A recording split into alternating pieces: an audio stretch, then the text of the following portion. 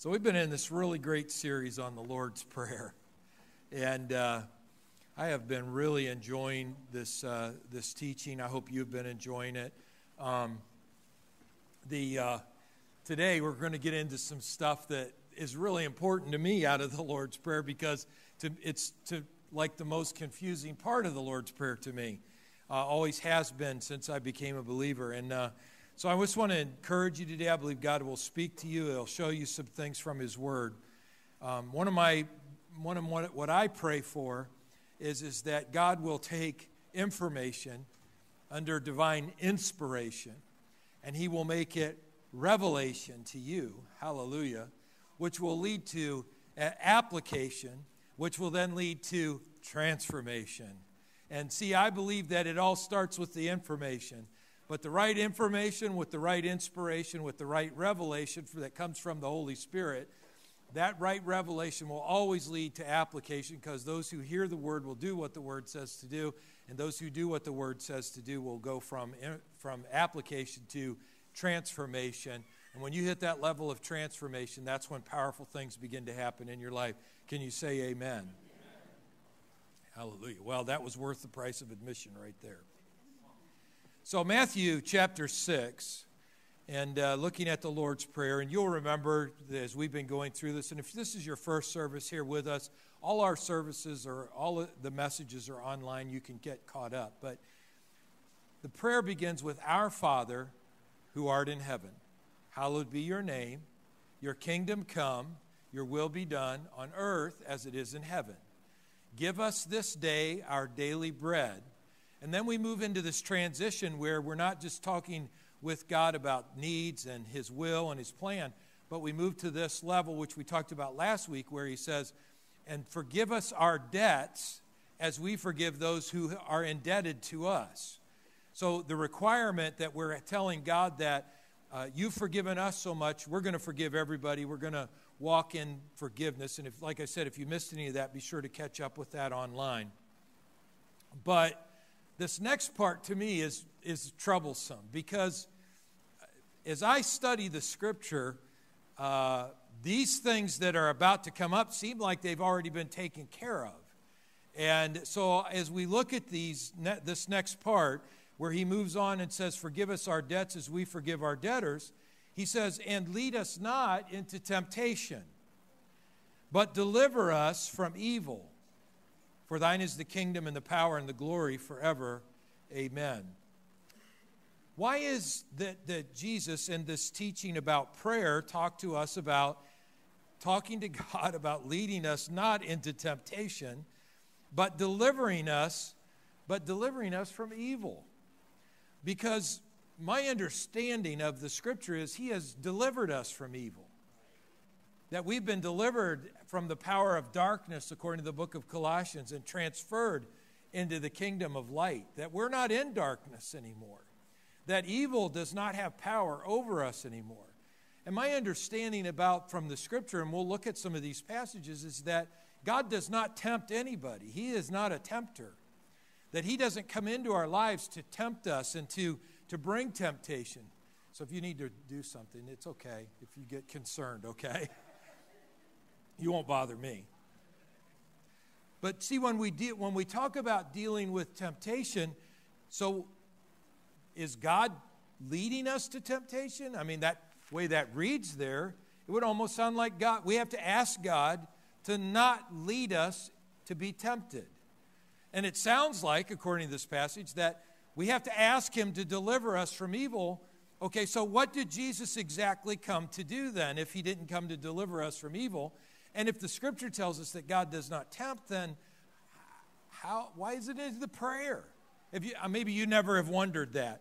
But when I read Scripture, I like to understand what is the context here? What's the pretext to it? What is it exactly that God is trying to say in this particular passage? And so, first of all, I think it's important, because we as Christians, we tend to see these things all combined together, to know that there is a difference between testing and temptation. Testing and temptation, all right? Now, a test is important.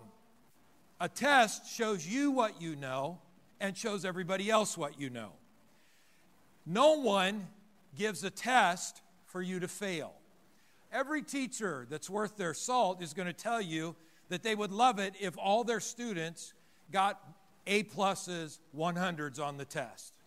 They don't give the test so they can point out who's a failure. That's not a very good teacher. No, teachers give tests so that we can take the test to succeed at the test. So we know what we know. We know the information that the teacher wanted us to know, and the teacher knows that we know the information that they wanted us to know. Temptations are things working to try to bring you to a place of failure. Tests bring us closer to God. Temptation. But I hear so many Christians, they combine all these things together, and they'll say, the Lord's tempting me. Well, the Lord's testing me to quit. No, He's not testing you to quit. He's testing you to stay with it. It's the challenge, as we look at this and we talk about how that temptation works in a person's life. I want you to turn with me to the book of James, chapter 1. James, chapter 1. We're going to look at a couple of different passages, and you will need a Bible, or look on your phone, or PDA, or iPad. James 1. He shall receive the crown of life, which the Lord hath promised to them that love Him. Let no man say, when he is tempted, I am tempted of God. Maybe I should read that again. Let no man say, when he is tempted, I am tempted of God. Because God cannot be tempted with evil. Neither tempteth He any man. God doesn't tempt anybody. Every man, now He's going to tell us what happens here with temptation. Every man is tempted when he is drawn away of his own lust and enticed. All right? Every man is tempted when he is drawn away of his own lust and he is enticed. And when that lust, that desire has conceived, it brings forth sin. And sin, when it is finished, brings forth death. Don't err, my beloved brethren. Don't make a mistake about this now. He says, don't err, my beloved brethren. Every good and every perfect gift is from above and comes down from the Father of lights, with whom is no variableness, neither shadow of turning. So look, God isn't messing with darkness. He is overcoming darkness. And God isn't using darkness to see if you'll be faithful. God will ask you to do things to test your faith. That is definitely a fact. He will tell you, He'll put you in situations where you're going to have to stand strong and you're going to have to be obedient to what the Word says to do, sometimes even with persecution and other things that could come along. But here's the thing. He is not leading you into that situation to fail. He's leading you into it to succeed.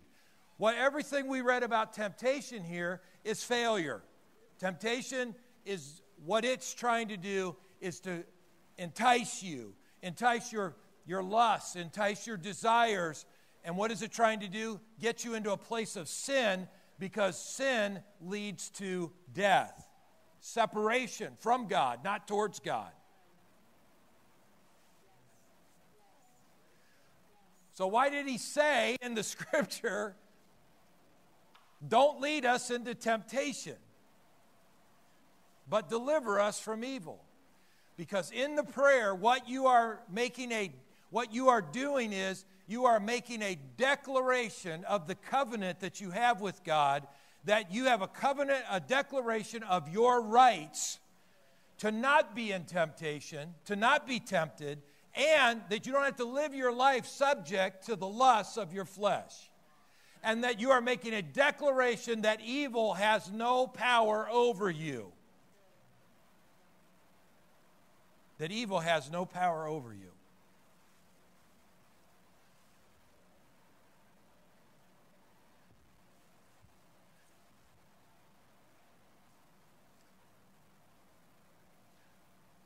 We get tempted because we get around things we shouldn't be around.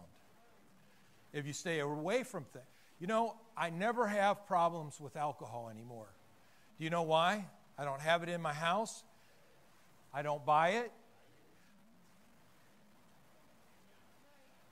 And I don't go to places and sit at the bar where they serve it.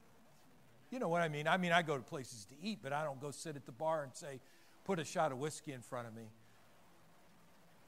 Or a shot of, whatever. Or a glass of whatever. Because, see, I know that if I do that, I am not strong enough and I will be tempted to do the wrong thing. If you keep things out of your life that bring temptation, it's like someone asked me one time, how do you eat right? You put the right stuff in your house. It's hard to eat potato chips when there are none in your home. Right? I mean, you're not tempted at all.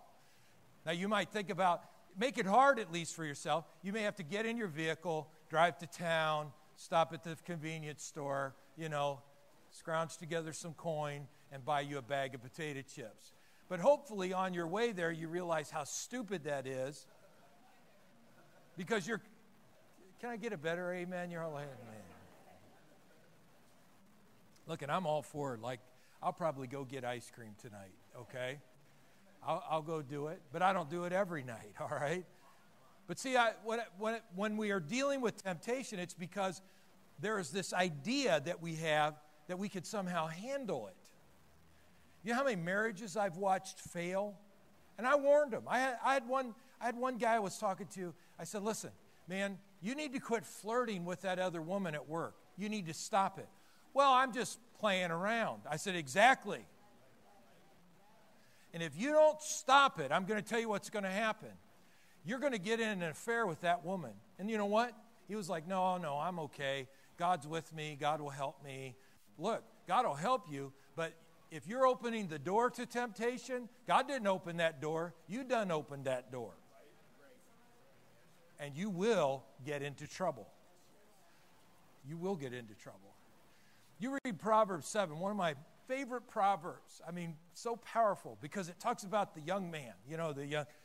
I'm a young man in here anyways, and I'm working to keep this guy a young man, but the young man, how does he get into he ends up losing everything. How does he get into trouble? Because he got bored. Boredom will lead to trouble. Stay busy. Challenge yourself. Don't sit around. He's bored. It's at night. He's thinking, I'm bored, You know what? I'm just going to go down by this woman's house. I'm not going in. I'm not going to go in there because I know what kind of woman she is, all right? But I'm just going to go down there. Now, look, nothing wrong with window shopping, right? I can just go down, take a peek, take a look, but then I'm going to come back home. But see, he goes down there, and he wanders by the way of this woman's house in Proverbs 7. And the woman, she comes out, and she grabs him, and she goes for it, man. She's kissing on him, and she says, and she's a beautiful woman. She says, my husband's gone, and nobody will know, and come on in the house. Everything's good. It'll be great. We'll take our fill. We'll have sex all night long. And you know what he does? It says he's like a lamb to the slaughter. Okay.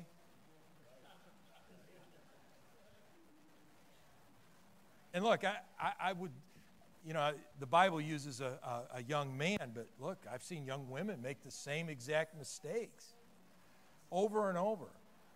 I've seen marriages ruined. I've seen ministers ruin their lives. I mean, literally ruin their ministries, their whole future, because they thought they were strong enough. And here's what we want to say. Lord, look, I want to stay away from temptation. You've delivered me from temptation. You're not leading me to temptation. Don't let me lead myself to temptation.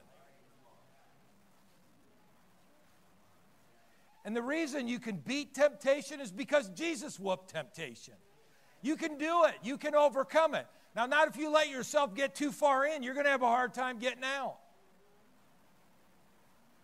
The old rule is, and I've said it before about good things, but if you hang around the Slippery Creek bank long enough, you're going to end up in the creek. There's just no way around it. You can't keep messing around on that edge. Wow, Pastor, this is really good. Wow, Look at Luke chapter 4 with me, if you would. Luke 4. Now, this talks about Jesus and the temptations that he dealt with. And he beat temptation. And so you and I can we can beat temptation as well. And he's going to show us how to overcome it. So, he's led by the Spirit. He's in the wilderness, 40 days tempted of the devil. And when they were ended, he afterward hungered. And the devil said to him, "If you're the Son of God, command this stone that it be made bread." Because he's hungry. And Jesus answered him, saying, "It is written, man shall not live by bread alone, but by every word of God."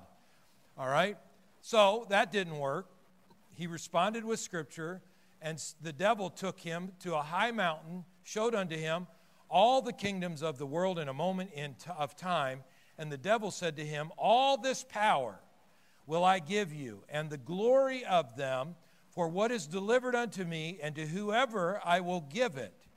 If you will worship me, everything will be yours." Now, this is what Jesus came to do. So he's not, look, it's a temptation. Don't for a second think that this didn't bother Jesus, that he was offering him this idea of turning stones to bread, because it was. It's not, look, if it's not tempting, it's not temptation, right? So here he is, he's saying, look, turn the stone to bread. You could do it. If you're God's son, you can do it. He's testing his identity. Jesus responds back, "No, I live by the word of God in my life." Even though he's hungry, he still can declare it, that I live by every word that proceeds from the mouth of God. He says, look, if you bow down and worship me, I'll give you all the kingdoms. That's what you came for, right? And I have the power. I mean, he says it real clear here. I can give it to whoever I want to give it to, because Adam turned it over to me. So if you want it, all you got to do is bow down and worship me. And Jesus responded back to him and said, "Listen, get behind me, Satan, for it is written, you'll worship the Lord your God, and him only shall you serve." Now, this particular temptation is one that everybody is familiar with, and what I'll call it is taking the shortcut. Okay? The temptation of taking the shortcut. So, we're all tempted with this one. Like, okay, so let's say you want to retire and have $1 million in the bank, $1 million in assets. Wouldn't that be awesome? Okay, here's how you do it. Get rid of your debt and start putting money away in places that increase your money. Well, I got 3 grunts. And because wealth comes, according to the Scripture, a little here and a little there. Well, Pastor, here's what I think would be a better plan. If I hit the lottery. Okay? So I'm going to buy $100 worth of lottery tickets every time I get paid. So one of these times I'll hit that, because it's up to, what's it up to now? Oh, I'm so grateful that, billions. Right? Sharon knows. Yeah, you better not know.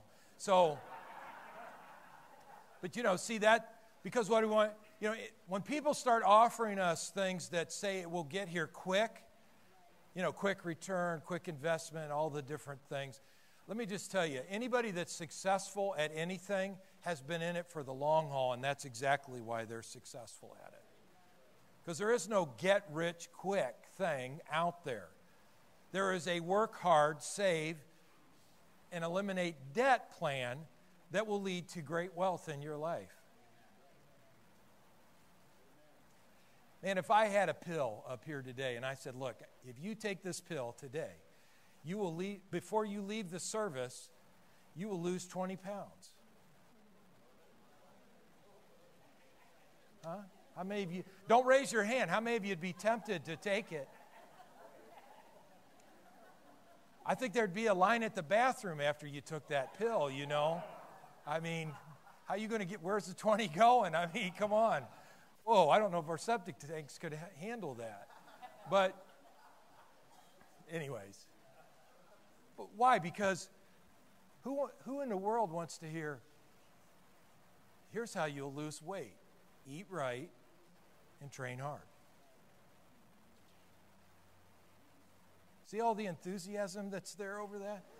Gee, what? But see, but we know that if you eat right and you train hard, good things will come to your life physically. It's not quick. I would love it, man, when I started working out, if I lost, 20 pounds. Oh my goodness, wow. That'd be so awesome. Like overnight. Whoa. I'd write a book. Right? Do this, and I'd make $1 million, and then I could retire with $1 million in cash, right? There you go, right? It's a great get-rich-quick scheme, right? But see, my point is with this is that, look, there is no quick path to get where you want to go. You want a great marriage? You're going to have to work hard to have a great marriage. I mean, you got to really work at it. You got to go to classes, you got to read books, you got to talk to each other, you got to cry with each other, you got to get angry at each other, you got to laugh with each other, and you got to work through stuff. And the most important thing is you got to stick it out. Even when you don't want to. Because that's how you build a great, great marriage. You got to protect your relationship with your spouse. You got to protect yourself. Men, you've got to protect yourself from this porno world. Women, you got to protect yourself from this porno world, man. Everything is to get your eye on something else. The minute you put your eye on anything else other than your spouse, you're making comparisons. Because our mind is geared to do that. We immediately start making comparisons. Well, look at how Bob treats Kim. I mean, I wish my husband would treat me the way Bob, he loves and worships Kim. And my husband, he's a good provider and nice guy, but he doesn't worship me the way Bob worships Kim. See, immediately your mind will start making comparisons. You go walking down in the mall. We hardly ever go there anymore, but you walk by Victoria's Secret. You better turn your head the other direction. You say, well, it's just pictures. Look, I'm telling you right now, it doesn't matter whether it's pictures or not. You got to eliminate the temptations in your life. I have a pastor that I have worked with in the past. He was totally bound up on pornography. I mean, really messed up. I mean, it just about ruined his marriage. It totally was ruining his life. And I mean, he was severely bound. And so he came to me and he says, man, I want to be free from this. I says, well, I can pray for you, but I'm going to tell you what you need to do. Now, this is where the rubber meets the road. I said, get rid of the internet. And this was his first response. Well, I need the internet. I said, no, you don't. Do you want to get free? He said, well, yeah. I said, then get rid of the internet. Well, I need email. I said, well, you can get email. That's fine. You can get email. There's no problem with that. You just don't have internet access. So you get blocks put on everything. Get somebody that cares about you to come in and put security codes on stuff that you can't go anywhere on the internet at all.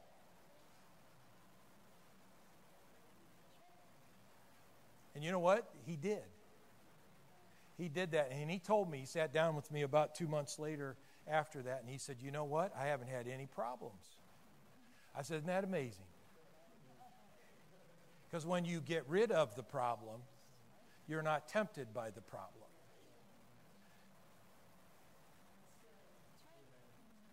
You're not tempted by the problem. So there are some, I don't know, but there are some guys here that there are some women that you're talking to, you need to stop talking to them. Because you're flirting with them. And you need to knock it off. And stop writing them on. Look, your wife should have access. I'm using, because I'm a dude. Your wife should have access to all of your messenger services. Nothing private, nothing hidden. She should be able to see it all. She should see all of your messenger, all your emails. She could be able to open it up anytime she wants and look and we'll see what's going on. And you know what? The other day, Sharon was reading my text messages. And you know what? I don't ever worry about her reading my text messages. Do you know why I don't worry about it? Because I'm not fooling around. Now, if I was fooling around, then I would be worried. I'd be like, well, why are you looking? Don't you trust me? Don't you? Be careful when people say, don't you trust me? You look at that guy and you say, no, until you let me look at that stuff, I'm not trusting you. Especially if he's messed up before. Wow, Pastor, thank you. Oh, man. I feel like giving you an offering right now just because you said all that. No, it's okay. But see, and it goes both ways. I mean, I should be able to look at Sharon's stuff as, If my wife comes to me and says, you need to pay attention because I've had it happen before. I'm this big dumb guy. I mean, some woman's touching my arms and all over and saying all kinds of nice stuff to me, and Sharon will walk over and go, excuse me.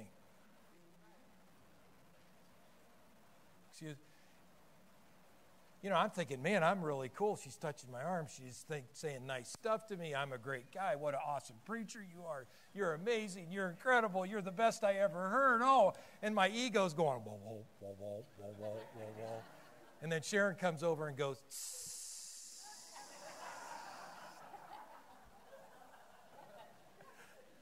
But it's okay because she saved my bacon a bunch of times. See, I just believe, I know I'm really harping on this, but we live in such a wicked and perverse society today. But look, you don't know what someone else's intentions are. You may have great intentions in the relationships you're trying to build, but be very, very cautious about opening the door to temptation. If you're dating right now, let me tell you something. You start making out, you're going to be laying down eventually. When you're laying down, even though you may have the best intentions of not going any further than that, you're going to go further.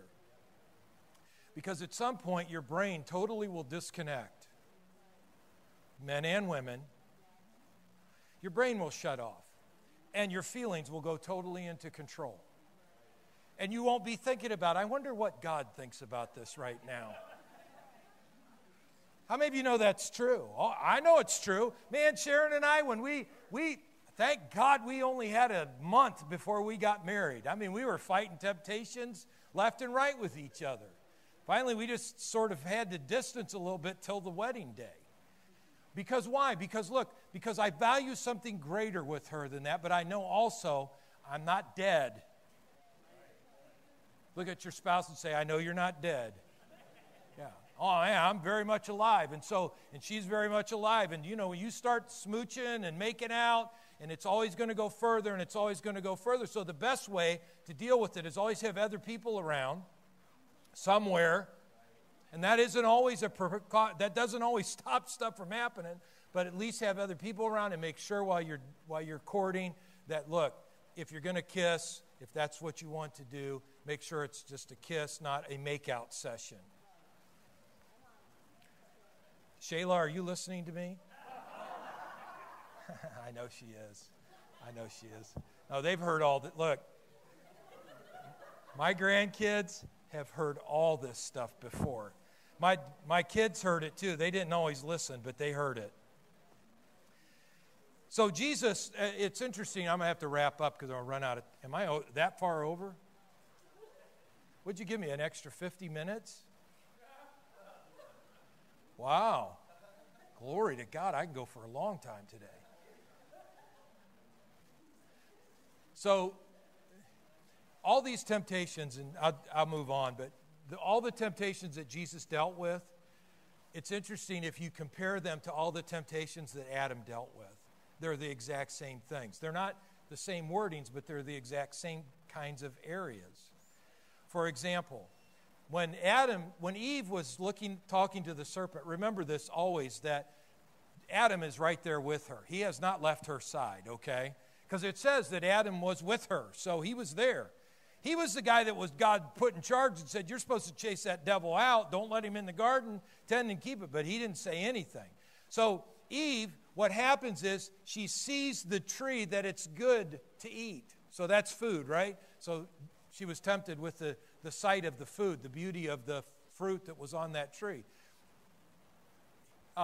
Shortcut. Were they tempted with a shortcut? God had a plan. Let me be God. You guys work with me. We'll work together in this. You'll be successful. The devil comes along and says, don't work with God. If you take from the fruit now, this is the shortcut. You'll get there quicker. because you'll be like God. So it's the exact same kind of temptation that Adam and Eve dealt with. And then the one about the scripture where the serpent twisted. You know, he told Jesus that his angels will give you charge. Well, whenever Eve quoted, when the serpent was talking to Eve, he quoted the scripture, and she misquoted the scripture and said that, no, we're not allowed to eat from the fruit, and we're not allowed to touch the fruit. Well, God never said anything about touching the fruit. He said just don't eat from the fruit. Now, I don't know why Adam stood there and kept his mouth shut. He could have stopped the whole process right there, but he let it go, and he knew that was wrong because that isn't what God told him at all. In fact, the enemy said after she quoted that, which was God's word to them, at least what they understood as God's word, he said, you will not die. See, he had her right there. You will not die. Because what did he get her to do? He got her to touch the tree. She wouldn't have gotten in trouble for touching the tree. But see, when she touched the tree and she believed that if she touched the tree she would die, and she didn't die, then it must be okay to eat from the tree. And that's how temptation works. Jesus has liberated us from the strength of temptation. Lead us not to temptation, but deliver us from evil. Well, the Bible tells us that Jesus Christ has already delivered us from evil. I'm going to read two passages to you and we'll be done. Okay? I want you to go to the book of 1 John. 1 John.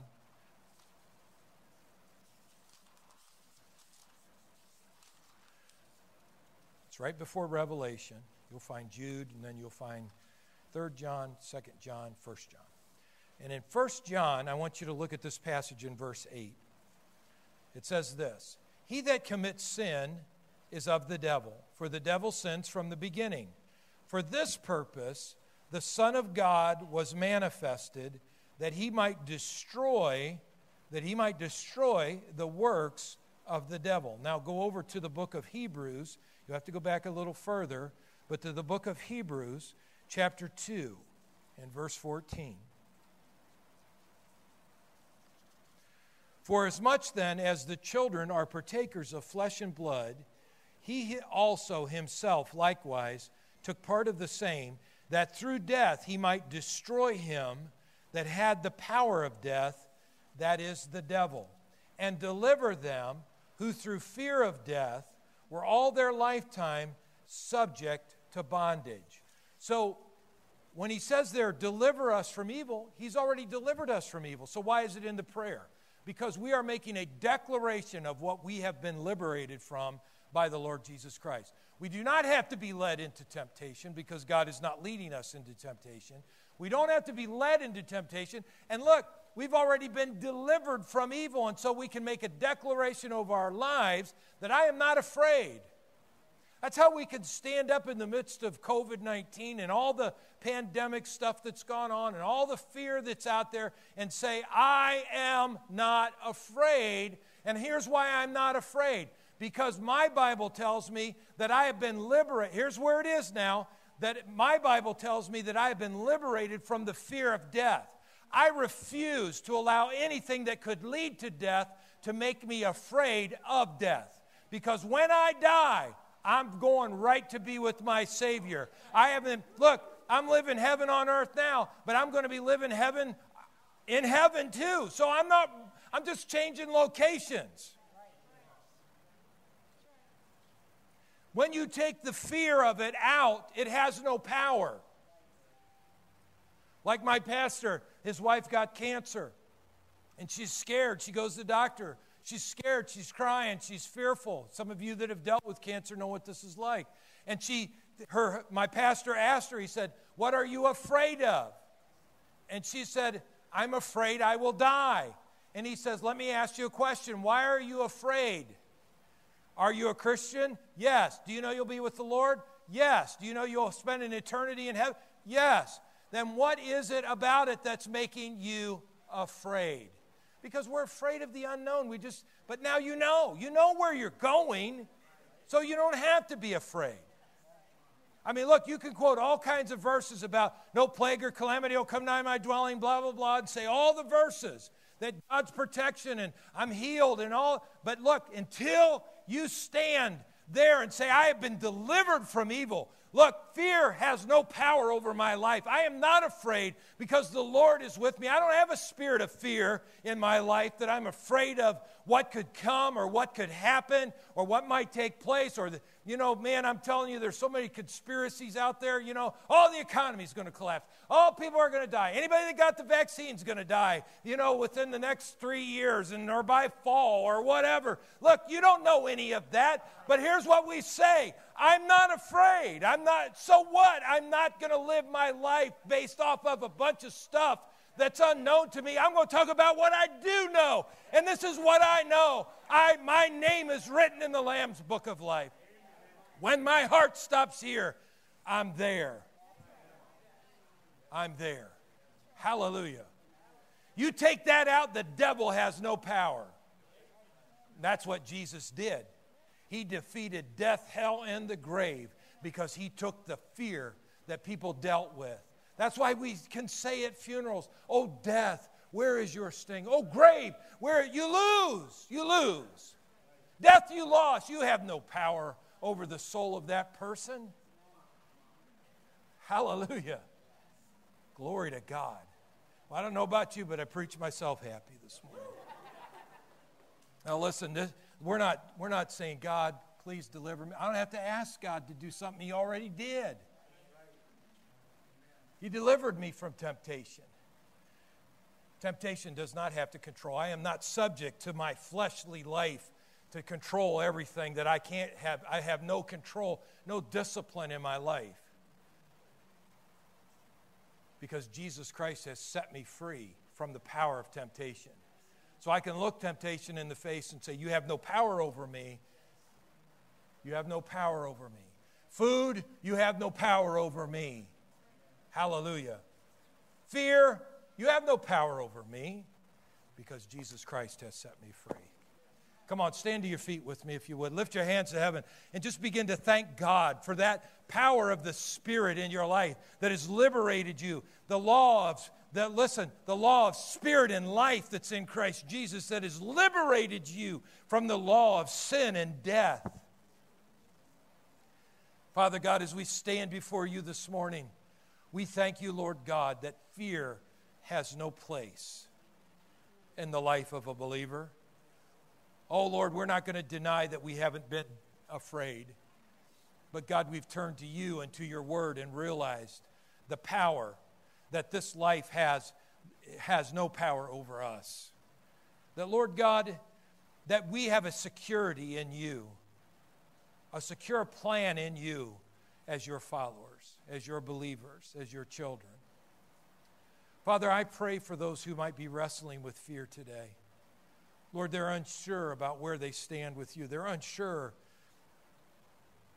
about the future. Father God, I pray that by your Holy Spirit, you draw them closer to you, the name Jesus, the name above every name, that name that every knee should bow of things in heaven, things in earth, and things under the earth, and that every tongue would confess that Jesus Christ is Lord to the glory of God the Father. Thank you, Lord. Thank you, Father. I'm going to ask Dakota to come on up and the prayer team, if you would.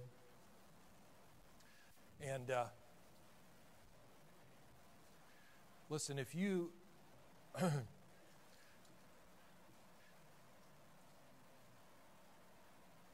we bring these prayer teams up here. I shared this in the first service. I always think of these people as trained soldiers. I'm a big military guy. I believe in training. I believe in discipline. I look at these prayer people as trained soldiers. When we go to war, I don't want to go to war with somebody that don't know what they're doing.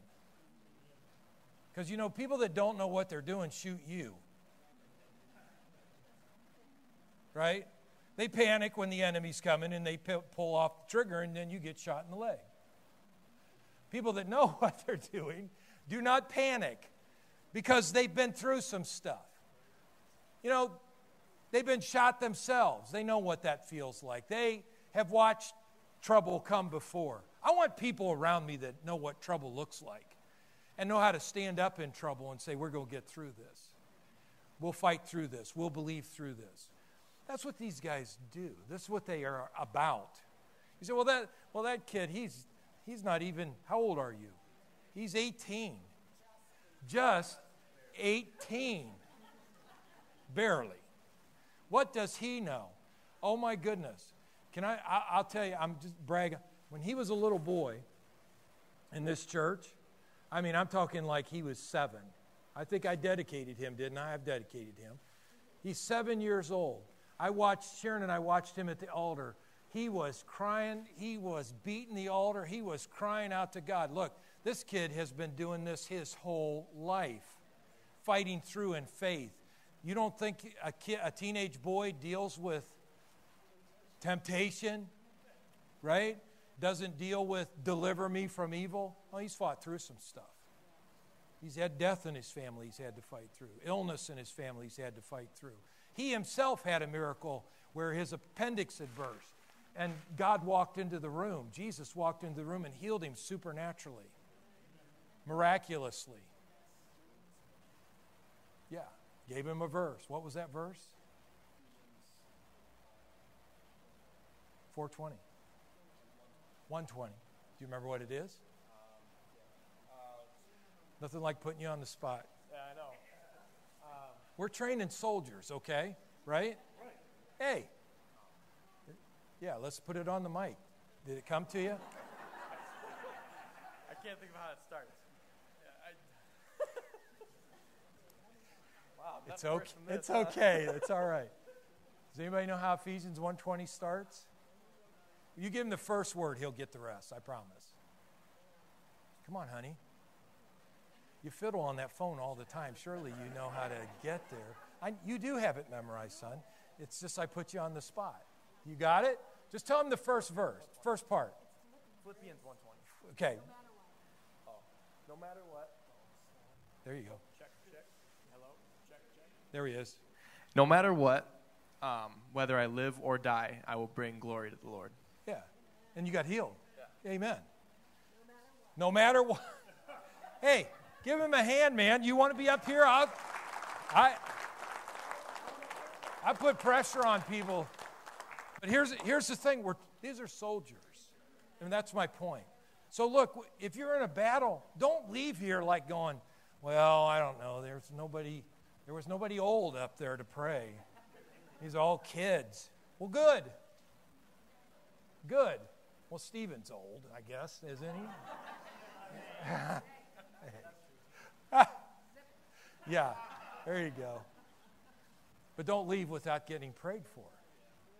Because they're going to get in the trench with you and they're going to fight through this thing with you.